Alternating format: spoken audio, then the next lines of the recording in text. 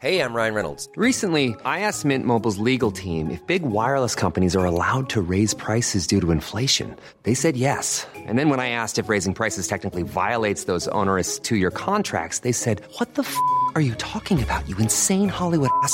So to recap, we're cutting the price of Mint Unlimited from $30 a month to just $15 a month. Give it a try at mintmobile.com/switch. $45 up front for 3 months plus taxes and fees. Promo rate for new customers for limited time. Unlimited more than 40 gigabytes per month. Slows full terms at mintmobile.com. Jewelry isn't a gift you give just once. It's a way to remind your loved one of a beautiful moment every time they see it. Blue Nile can help you find the gift that says how you feel and says it beautifully, with expert guidance and a wide assortment of jewelry of the highest quality at the best price. Go to BlueNile.com and experience the convenience of shopping Blue Nile, the original online jeweler since 1999. That's BlueNile.com to find the perfect jewelry gift for any occasion. BlueNile.com. This is a Story Hunter Productions podcast. This episode deals with graphic content and may not be suitable for all listeners. In November of 1995, 11-month-old Nicholas Gagnon died suddenly at home in Sudbury, Ontario. His loss was devastating for his young mom, Leanne, and her parents, Morris and Angie. Initially, Nicholas's death was ruled a sudden, unexplained death, with no foul play suspected. But 18 months later, as Leanne was about to marry and start a family with her new husband, a terrible cloud descended upon the Gagnons. A second autopsy was ordered, based on the suspicions that the province's leading pediatric forensic pathologist had about how Nicholas died. Dr. Charles Smith was a revered figure in the Canadian forensic medical community. In a career that spanned more than 2 decades, Dr. Smith had performed more pediatric autopsies than any other specialist. His opinions held huge sway in legal circles, and he was convinced that Leanne, in a moment of rage against her young baby, had killed Nicholas with a blow to his head. Sudbury police reopened the investigation into Nicholas's death and spent nearly a year trying, along with Dr. Smith, to prove Leanne was guilty of a heinous crime. It was very scary because I felt like all these people are trying so hard to bring me down, and I was terrified. Leanne's father, Morris, was a senior bureaucrat with the provincial government. He knew how government worked, or at least how it was supposed to work. And when Dr. Charles Smith targeted his daughter in what Morris considered a ridiculous murder charge, they didn't have to prove we were guilty. We had to prove we were innocent. And that's the way they operated. Morris Gagnon started investigating Smith and his superiors in the coroner's office. Smith cannot operate in the vacuum. We had to have support from the deputy chief coroner and the coroner. He was enabled by the deputy chief coroner and the chief coroner. Tina Pittaway, now with more on how the case against Leanne unfolded and her father's investigation of the investigators. Smith chose his victims. I can't even refer to him as a monster anymore. Incompetent, arrogant, thinking dirty.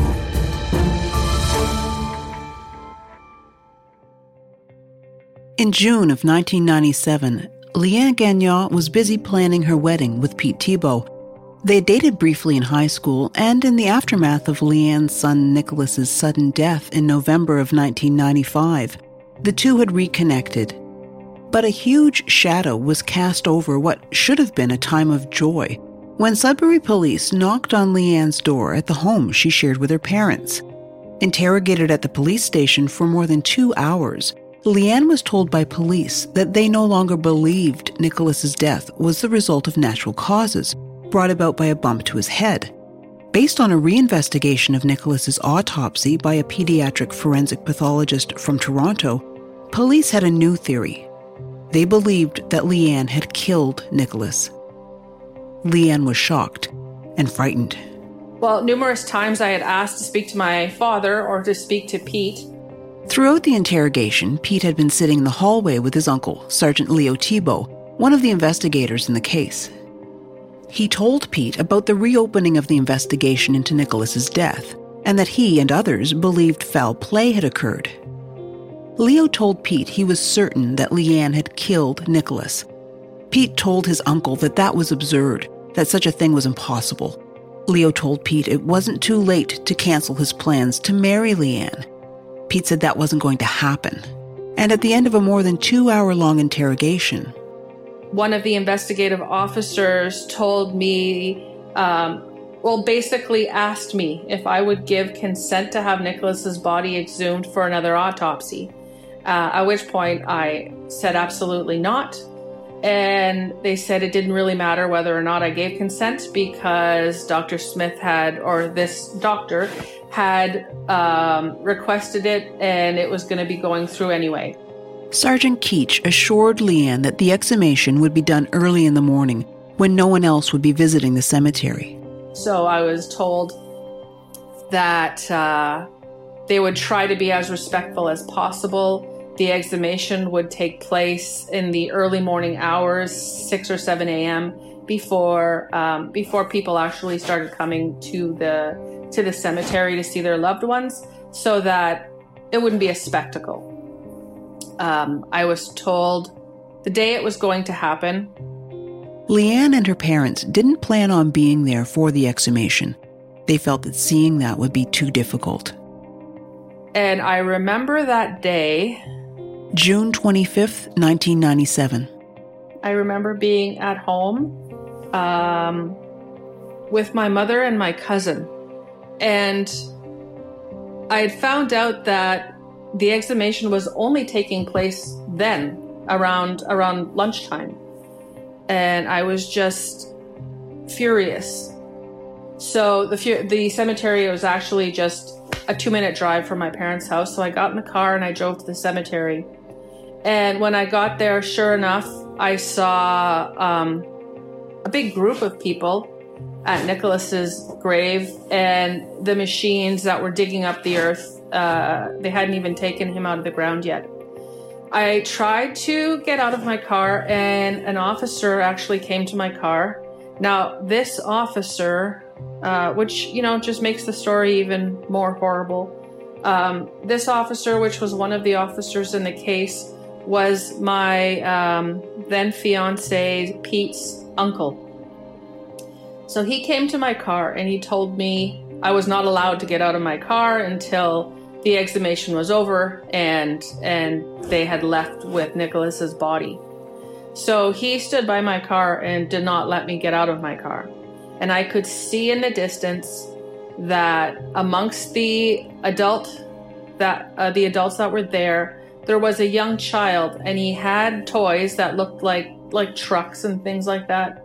And he was playing in the mounds of dirt that had been dug up out of my son's grave. He looked to be about 9 or 10 years old. I was infuriated to the point of tears, and I had asked the officer who that was, and he wouldn't answer me. So I sat there, I watched, and I waited until they had pulled Nicholas's body out of the ground and they had loaded it up and they had left with all the other people that were at the grave. At that point in time, the officer left and I was able to go to see what they had done. They had done some damage to, the site that we had prepared for him. We had made a nice little flower bed for him, and it was all broken. And it just opened up wounds again. It was like the day we had buried him all over again. My mother had called my father to tell him what was going on. Well, I immediately wrote a letter to the Deputy Chief Coroner asking him, what in the hell kind of outfit are you running where you send kids to enjoy themselves when somebody's grave is being desecrated. And he assured me that he didn't know who the kid was because Smith didn't have any children, which was bullshit. Smith had 3 children. But he lied right off the bat, trying to protect Smith. Charles Smith would later explain to Chief Coroner James Young that he'd worked in Toronto until 9 p.m. the night before the exhumation was scheduled. His wife was concerned that he might fall asleep on the 4-hour drive to Sudbury, so she insisted he bring along one of their children. Smith told Young that neither he nor anyone else present considered it inappropriate. Maurice Gagnon would report this incident in a formal complaint to the College of Physicians and Surgeons of Ontario. That complaint to the college would be the first of many he would make about Smith's behavior in the coming months. The second autopsy, which was done by Smith, was scheduled for the following day. It took place in Toronto. Lead investigator Sergeant Bob Keats attended and photographed it. So much was riding on the autopsy. Keats was anxious to gain a solid understanding of exactly what had happened to Nicholas Gagnon, and he was confident that Smith would provide answers. Smith had floated 3 theories, one involving blunt force trauma, another that pointed towards asphyxiation, which is what Keats had accused Leanne of in their interrogation of her days earlier. Smith had also offhandedly mentioned poisoning as a possibility at one point. For a pathologist to have that many competing theories heading into an exhumation is unusual, to say the least, especially when none of the theories align with the conclusion of the original autopsy. In pathology, one of the fundamental principles is that the findings of the initial autopsy carry the most weight due to the fact that those conducting the procedure are working with a body that is closest to its time of death. So much can happen as the body begins to break down that can be misinterpreted, especially if the person leading the autopsy hasn't had sufficient training. But the extent of this uncertainty wasn't known to Leanne and her family at the time. All they knew was that as far as the province's leading pediatric pathologist was concerned, Leanne had murdered her son. There were also layers of personal relationships between the Gagnon family and members of the Sudbury police force, which made this whole homicide investigation into Leanne even more emotionally fraught for the family. Oh, it was a nightmare. There were so many other facets to this whole thing, apart from the fact that I was being investigated for murder. Leanne's fiancé Pete wasn't the only person to have close personal connections to Sudbury police officers. Her parents were very close with the chief of police and his wife. My wife and the chief's wife were the closest of friends. They haven't talked since that day. The chief of police at the time was a very dear family friend who knew our family. His wife was at the hospital when I gave birth to Nicholas. They were at the funeral. They came to the house to check in on how we were doing after Nicholas had passed away. And they knew the family and they knew the dynamic of the family. He knew that there's no way this could have happened, yet he was very much on board with this investigation and definitely pushing for the department to find evidence of my guilt. As well, the deputy chief of police, again, very dear family friend. His wife and my mother were best friends. For Leanne to go from grieving mother to murder suspect, all in the span of just a couple of days, was completely overwhelming. And to know that the police had been investigating this as a murder for months, with herself as a lone suspect, was almost too much to grasp. It seemed like everybody was against me, and all these people that should have been in support of me were against me. So it was very scary, because I felt like all these people are trying so hard to bring me down. And when I heard that this, at the time I didn't know what Dr. Smith's credentials were either. And when I hear that this renowned doctor has been able to find proof that Nicholas was in fact hurt in some way, the thought just made me sick, because it starts to make you question, did I do something wrong? Did I hold him too tight that day? Did he injure himself when he was, at the babysitter's house when he wasn't in my sight. He saw his father every now and then, every second week or so. Did something happen when he was with his father? So it just started making me question everything to the point where I was, questioning my sanity. For several hours, Sergeant Keech photographed Nicholas as Smith did his work. Keech also gathered one piece of evidence from the casket that police had gotten a warrant for, the letter Leanne had written to Nicholas that was buried with him. And they had a behavioral expert, I think it was a behavioral pathologist, examine the letter. Detective Sergeant Jim Van Allen worked with the Behavioral Sciences section of the Ontario Provincial Police. Early in the investigation, he was given Leanne's original statement. At the time, Keech, the lead investigator, had no issues with Leanne's statement, but Van Allen's assessment of her statement was damning. He submitted a report to Keech that said based on his interpretation of her statement, Leanne was hiding something and had played a, quote, active role in her son's death. Van Allen, working with nothing but that statement, went so far as to suggest that asphyxia was the cause of Nicholas's death. As well, Van Allen inferred from Leanne's statement that she had strained relationships with her parents and with Nicholas. Keech dismissed that outright because he knew through the chief as well as the deputy chief that the family was close. But once the exhumation had been given the go-ahead, Keech was curious what Van Allen, spinner of fantastic theories based on sparse evidence, would make of the letter Leanne wrote that was buried with Nicholas. And for some strange reason, this pathologist was able to determine, based on what I wrote, that I was guilty and I had remorse, and I was basically asking for forgiveness with this letter that I had written to my son, because there had been a couple of spelling mistakes in the letter. As well, Leanne had written, quote, "There are no other babies in the world as beautiful as you are, or as smart and personal and funny." Van Allen described that as being written for others to read. He found words like sweet and darling and my precious baby boy to be overused and suspect because Leanne hadn't used those words in her police statement. I didn't use pronouns that this pathologist believed were accurate for a mother speaking to her son.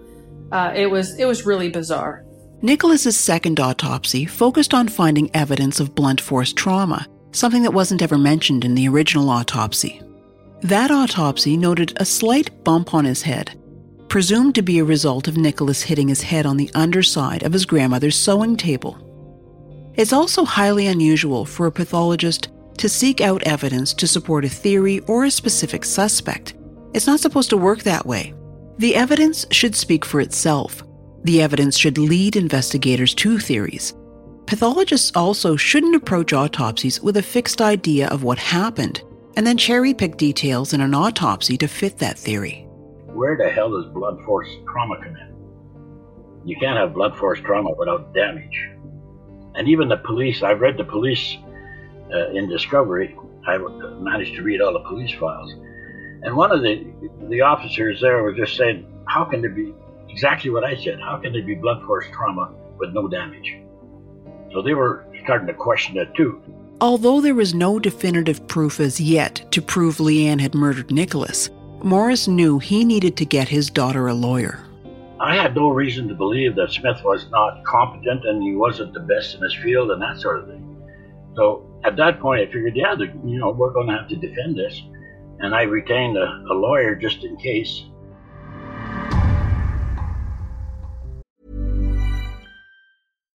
If you're looking for plump lips that last, you need to know about Juvederm lip fillers. With Juvederm Volbella XC and Juvederm Ultra XC, your lip look, whether it's subtle or bold, can last up to 1 full year with optimal treatment and no additional maintenance. Find a licensed specialist and see if it's right for you at Juvederm.com today. That's JUVEDERM.com. Add fullness to lips in adults over 21 with Juvederm Volbella XC or Juvederm Ultra XC. Do not use if you have severe allergies or a history of severe allergic reactions, or if you're allergic to lidocaine or the proteins used in Juvederm. Tell your doctor if you have a history of scarring or taking medicines that decrease the body's immune response or that can prolong bleeding. Common side effects include injection site redness, swelling, pain, tenderness, firmness, lumps, bumps, bruising, discoloration, or itching. As with all fillers, there's a rare risk of unintentional injection into a blood vessel, which can cause vision abnormalities, blindness, stroke, temporary scabs, or scarring. For full, important safety information, visit Juvederm.com.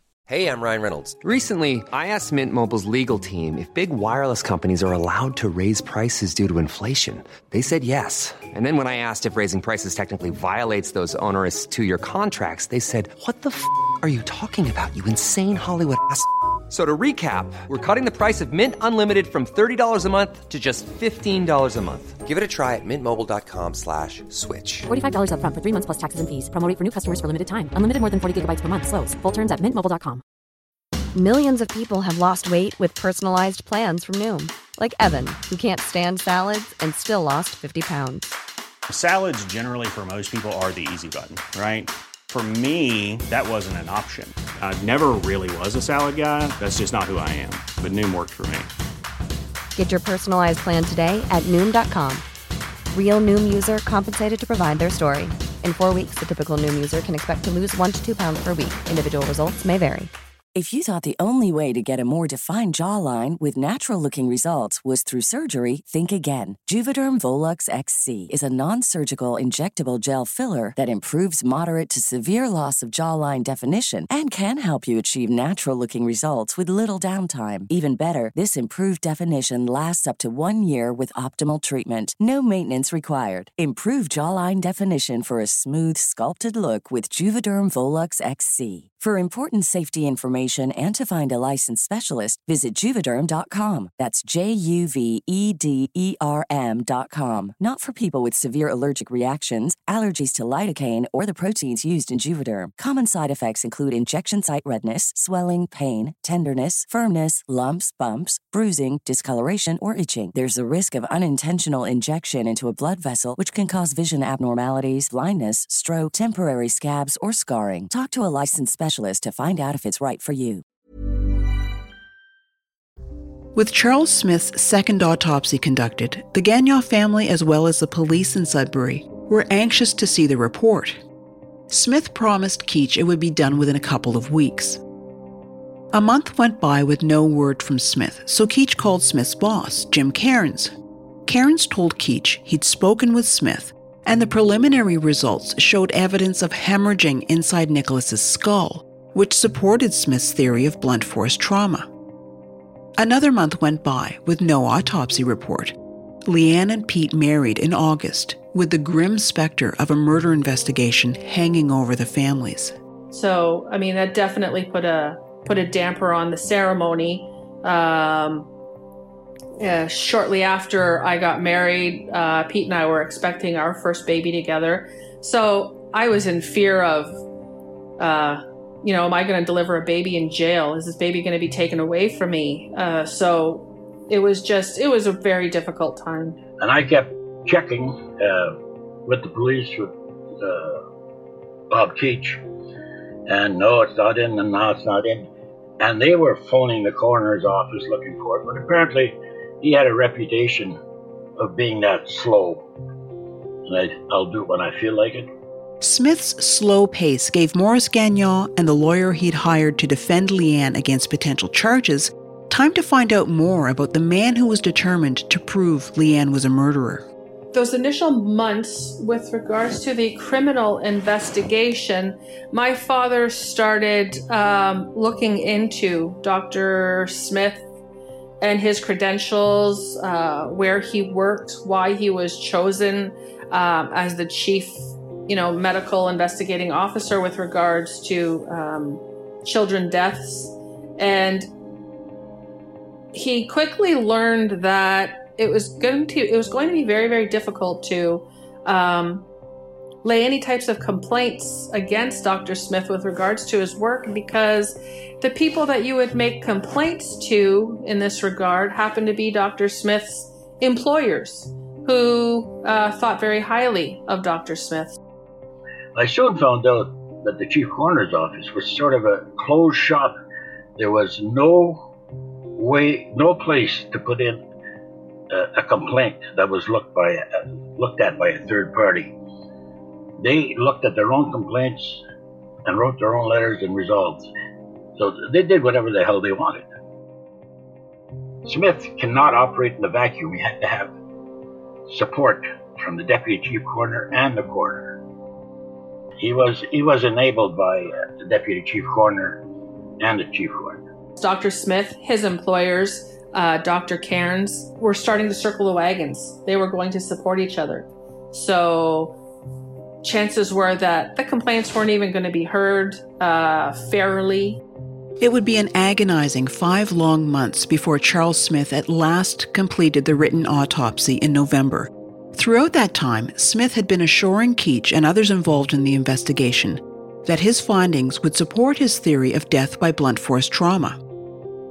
On November 28th, Smith flew to Sudbury to walk investigators, as well as Crown Counsel Greg Rogers, who would ultimately decide on whether to move ahead with charges, through his findings.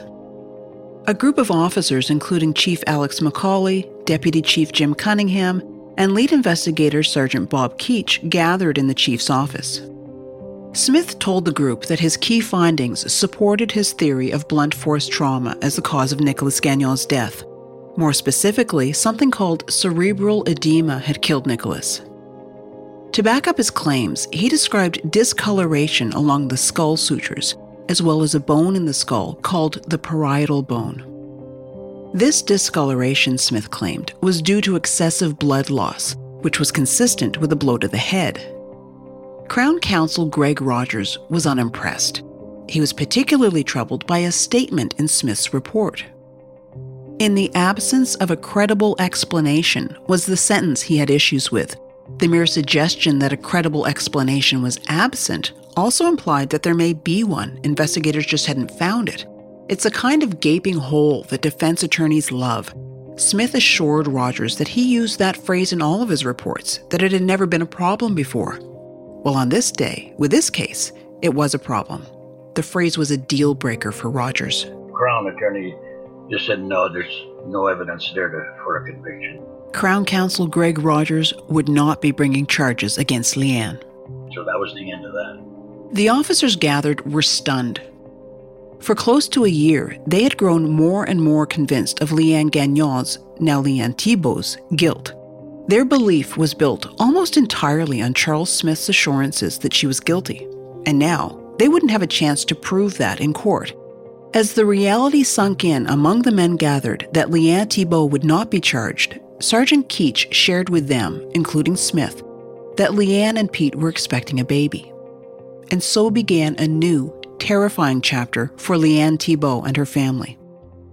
Police would have to inform Children's Aid of Leanne's pregnancy. Notifications in cases of suspected child abuse, even if no trial or conviction occurred, are mandatory in Ontario. We were told in December that there would be no criminal charges. There was not enough evidence to support any foul play with regards to Nicolas's death. So the case at that point was dropped. And I thought at that point everything was over. So from December to May, everything was great. I was nearing the end of my pregnancy. But in May, a Children's Aid officer contacted my husband at his place of work and told him that the Children's Aid had been contacted by Dr. Charles Smith with regards to me being pregnant and the fact that he was completely convinced that I had killed my first baby and he believed that I was capable of doing it again. So Children's Aid were going to intervene and apprehend my baby at birth. So my husband was told this out of the blue while he was at work. He was also told by this Children's Aid worker that they understood that Pete had no involvement with Nicolas, wasn't involved in his life. So therefore, they had complete confidence that he could be a good parent to our unborn child. So if he decided to leave me, he could take the baby upon her birth, and baby wouldn't be apprehended. But if he chose to stay with me, then the baby would be apprehended at birth. And they were really heavy-handed. Like, how do you do? And we are going to take your baby at birth, and you will never see it again. And that's how they started. That's how heavy-handed they were. Again, panic just ensued. And in my head, I just equated it to, I lost a child to death, and now I'm going to lose another child to being just ripped out of my hands and given to somebody else. So in my head, I was already seeing this as a loss, something else to mourn. Maurice Gagnon and his lawyer Burke Keeney went into overdrive in their efforts to defend Leanne. The threshold for a child to be permanently removed from a family is much lower than criminal courts. In order to seize Leanne's newborn baby, Children's Aid merely had to consider Smith's evidence on, quote, the balance of probabilities, rather than proof beyond a reasonable doubt required for criminal charges. They didn't have to prove we were guilty. We had to prove we were innocent. And that's the way they operated. Leanne's due date was June 24th, about a month away. And I was terrified. Fortunately, Maurice and Burke Keeney had made a fair bit of headway months earlier in anticipation of having to defend Leanne in a criminal trial. And my father started really investigating Dr. Smith's work. He started to see this pattern of incompetent behavior, and not only incompetent, but it almost seemed malicious. The fact that he went above and beyond the responsibilities and the duties of his job with regards to cases that he was a part of. Although he may have only been required to testify within a case, he would make a point to go speak to police officers or go speak to attorneys and give his opinions, where in some cases it wasn't legal for him to do so. With regards to my case, he was the one who contacted the Children's Aid, where he's not legally allowed to do that. Smith and his boss, Deputy Coroner Jim Cairns, met personally with lawyers for the Children's Aid Society and were adamant that even though the Crown had decided against criminal charges, the Chief Coroner's Office still supported Smith's findings. Maurice and Angie Gagnon, who would in total spend more than $100,000 defending Leanne, were granted temporary custody of their newborn granddaughter Nicole when she was born on June 27th. I wouldn't be able to be with her, but at least I knew where she was going, and she was going with family. Leanne and Pete rented an apartment nearby. Leanne was only allowed supervised visits with her daughter under the eye of a Children's Aid worker. During the course of this investigation, it was determined we would go to trial. We didn't have a trial date until, I think Nick would have been well over a year old.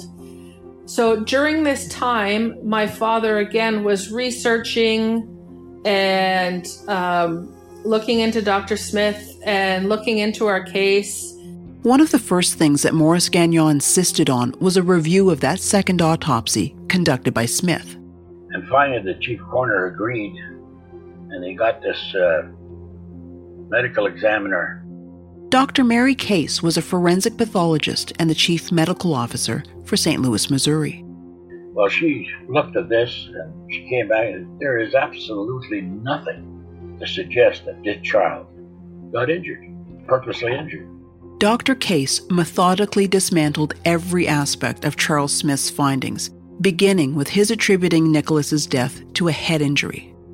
The brain swelling, according to Dr. Case, was completely normal and was related to Nicholas having a large head. This was supported by measurements in the first autopsy that Smith disputed. Brain swelling, Dr. Case noted, is not uncommon in many deaths and should never be used in isolation to make a diagnosis of a head injury. The evidence of hemorrhaging within the brain was also dismissed by Dr. Case. The scale of hemorrhaging Smith identified was nowhere near what would be present from a violent, abusive incident traumatic enough to cause death. She determined the hemorrhaging as well as discoloration in the skull bone cited by Smith as evidence Leanne had killed Nicholas weren't signs of an injury, but rather were most likely caused during the autopsy. She also ruled out possible asphyxia, as there was no evidence to support that. Ultimately, Dr. Case said the cause of death was undetermined. You have to understand where, as a parent, as a grandparent, at some point you have to shut something off in your brain to be able to go through the type of information that we went through. No parent should be going through their child's autopsy reports with a fine-tooth comb. No parent should have to read, how much their child's organs weighed, and things of this nature. Yet these are things that my father did.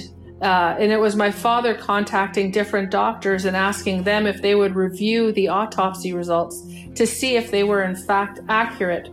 And it was thanks to that and the different doctors that reviewed the information that were able to prove, no, this is really shoddy work, and there's no way that you could come to a determination of murder based on this information.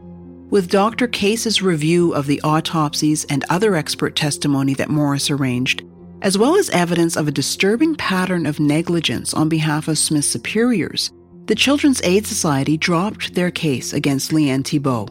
I've always called the Children's Aid the vampire agency. They hate this.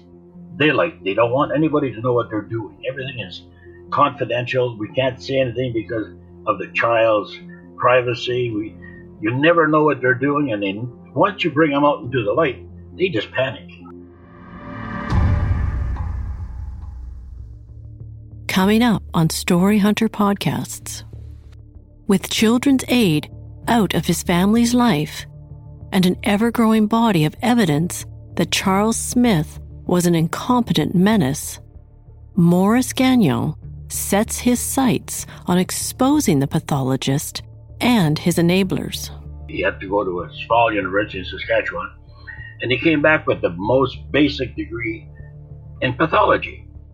The man had no qualifications whatsoever.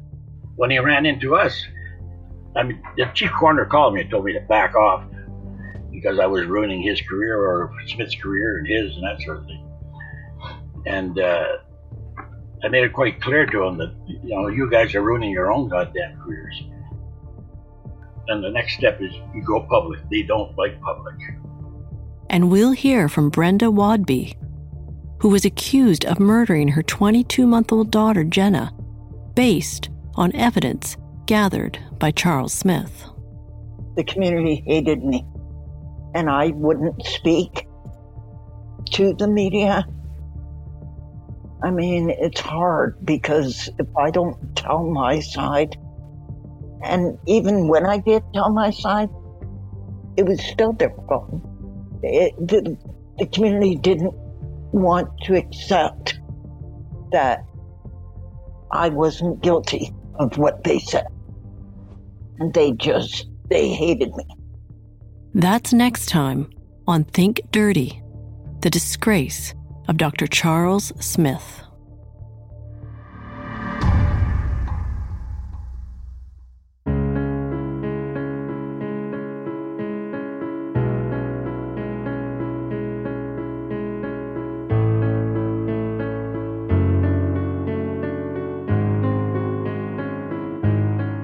This is a Story Hunter Productions podcast, written and produced by Tina Pittaway. Executive producer is Catherine Fogarty. Audio production is by Daniel Borgers at Borgers Music. Visit us at storyhunterpodcast.com and sign up for our newsletter to get more information and updates about new podcasts. And check us out on Facebook, Instagram, and Twitter. If you enjoyed this story and others, please subscribe on Apple Podcasts or your favorite podcast app, and feel free to leave us a review. We appreciate you listening.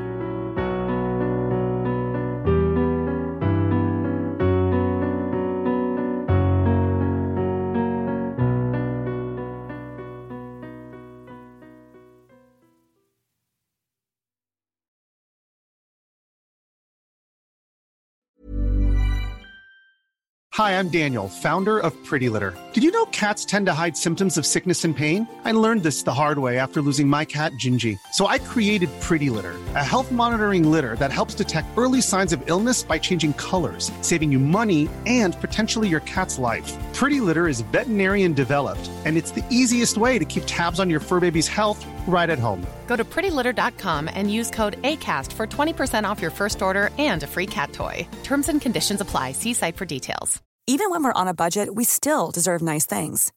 Quince is a place to scoop up stunning high-end goods for 50 to 80% less than similar brands. They have buttery soft cashmere sweaters starting at $50, luxurious Italian leather bags, and so much more.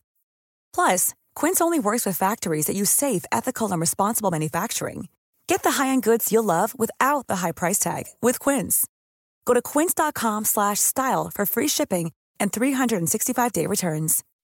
When you make decisions for your company, you look for the no-brainers. If you have a lot of mailing to do, Stamps.com is the ultimate no-brainer. Use the Stamps.com mobile app to mail everything you need to keep your business running with up to 89% off USPS and UPS. Make the same no-brainer decision as over 1 million other businesses with Stamps.com. Use code PROGRAM for a special offer. That's Stamps.com, code PROGRAM.